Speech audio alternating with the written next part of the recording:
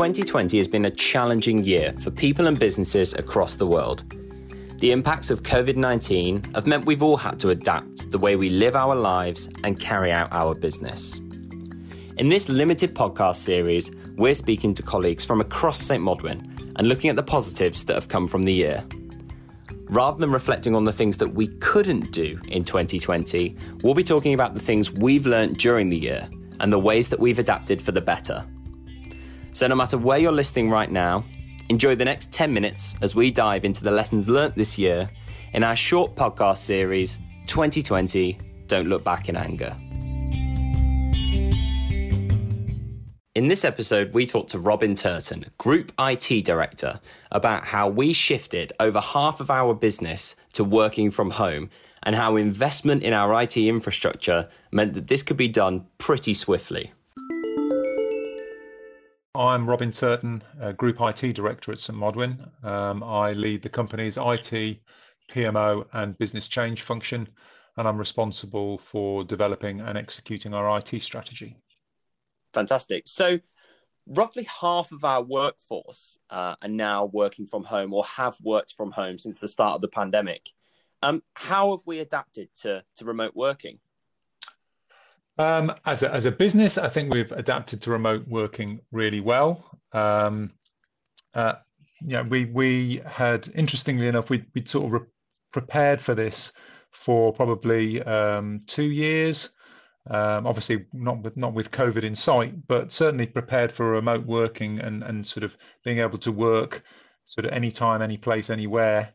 And we'd invested a lot in our infrastructure, a lot in software to enable people to do that, a lot in training to make sure that people could adapt and adopt to new ways of working and adopt the new technology, and very much sort of in terms of our systems that people were to use, and I think that obviously paid dividends when it turned out it was less about remote working and very much more around sort of business continuity, and less about sort of having maybe a work from home day once a week or once every couple of weeks, to absolutely virtually everybody in the business who was office based is now working from home. So it sounds like the technology was there and we'd invested in having the technology there, but the pandemic has just accelerated its use. Absolutely, yeah, and very much scaled up its use, and made us not. None of us are resting on our laurels. With technology, it's all about actually, what we've got is really good at the moment, but what else is around the corner? How else can we replicate some of the things that we miss from the office environment? Now that we're all dispersed. So what have that's a focus. So what technology have we embraced then? So what's particularly come through as part of this business continuity in terms of systems? And then what do we think, you mentioned bringing some of those other aspects of the things we're missing from the office. What else do we think is likely to come forward in the pipeline? So things that have definitely been embraced and definitely accelerated in terms of their adoption. Obviously, Microsoft Teams, for video conferencing and for for audio conferencing as well. So that has been, if I look at the stats, people were using it definitely from day to day, but fairly sort of slowish growth in terms of how that was being adopted. People were still trying to use Skype, and obviously people were using things like BT Meet Me, which is one of the sort of telephone conferencing services that we used. I mean, having to work from home and having to interact with people through Teams has just basically it's rocketed up adoption of that, and people obviously through necessity are sort of getting very comfortable in using it and are very competent in using it. In terms of requests for support or help or training on that, they are virtually nothing. So that's definitely something. Obviously, using all of our online systems or systems that are hosted in the cloud for file sharing, work sharing, collaboration. So all of that technology was in place, but again has been adopted at a breakneck speed. And again, people are very comfortable in using it, and I think through necessity, have adopted it at at a great pace and are comfortable in doing that. Things that are around the corner. I think there are some things that we've got in our toolkit, such as Microsoft Whiteboard, such as more workflow and electronic signature software. We're looking at things like Power Apps and Power Automate.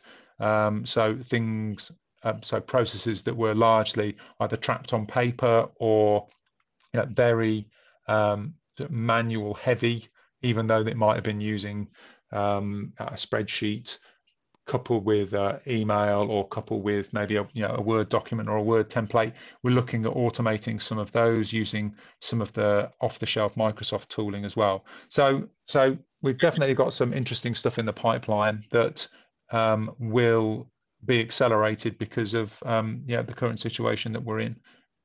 So it sounds like there's a huge amount of opportunity. And how Absolutely. have people responded? So, it's obviously, it sounds like the investment that was made in the last couple of years has really, really led to us being in a position where the business could just continue to function even remotely. Yes, people had to accelerate their use of some of the tools, but the tools were already in place. So how have people reacted to it? How successful has it been? I think it's been really successful. I think that, taking your point around investment, I think investment absolutely is required, but I think it's also all the other things that go with it. So, all of these things are interlinked, and making sure that they work well together, making sure that people are trained and that they are able to receive the change, and adapt to the change, making sure that the infrastructure and all the underlying nuts and bolts in the background sort of work well together. I think that's absolutely critical alongside that investment. But people have definitely adapted very well, and have embraced the change. There's more to do in terms of I suppose behaviours now that sort of people are in their homes, and these sort of technologies and systems make people sort of almost available 24 hours. I think there needs to be a sort of change in behaviours that follows the change in technology. But broadly speaking, I think people have really grabbed it with both hands, and actually enjoy working from home where they've got opportunity to do that.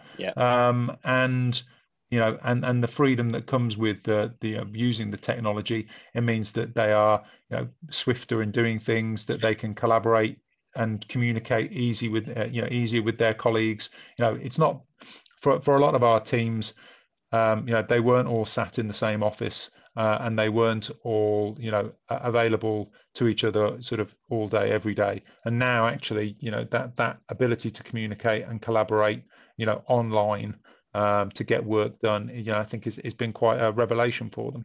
So finally, just to wrap it up, and kind of most importantly, I guess, what's kind of been the one big takeaway from this year? What have we learned the most that we will take forward? And I know as a business we were looking to become more agile even before the pandemic. So what have we learned that we'll take forward?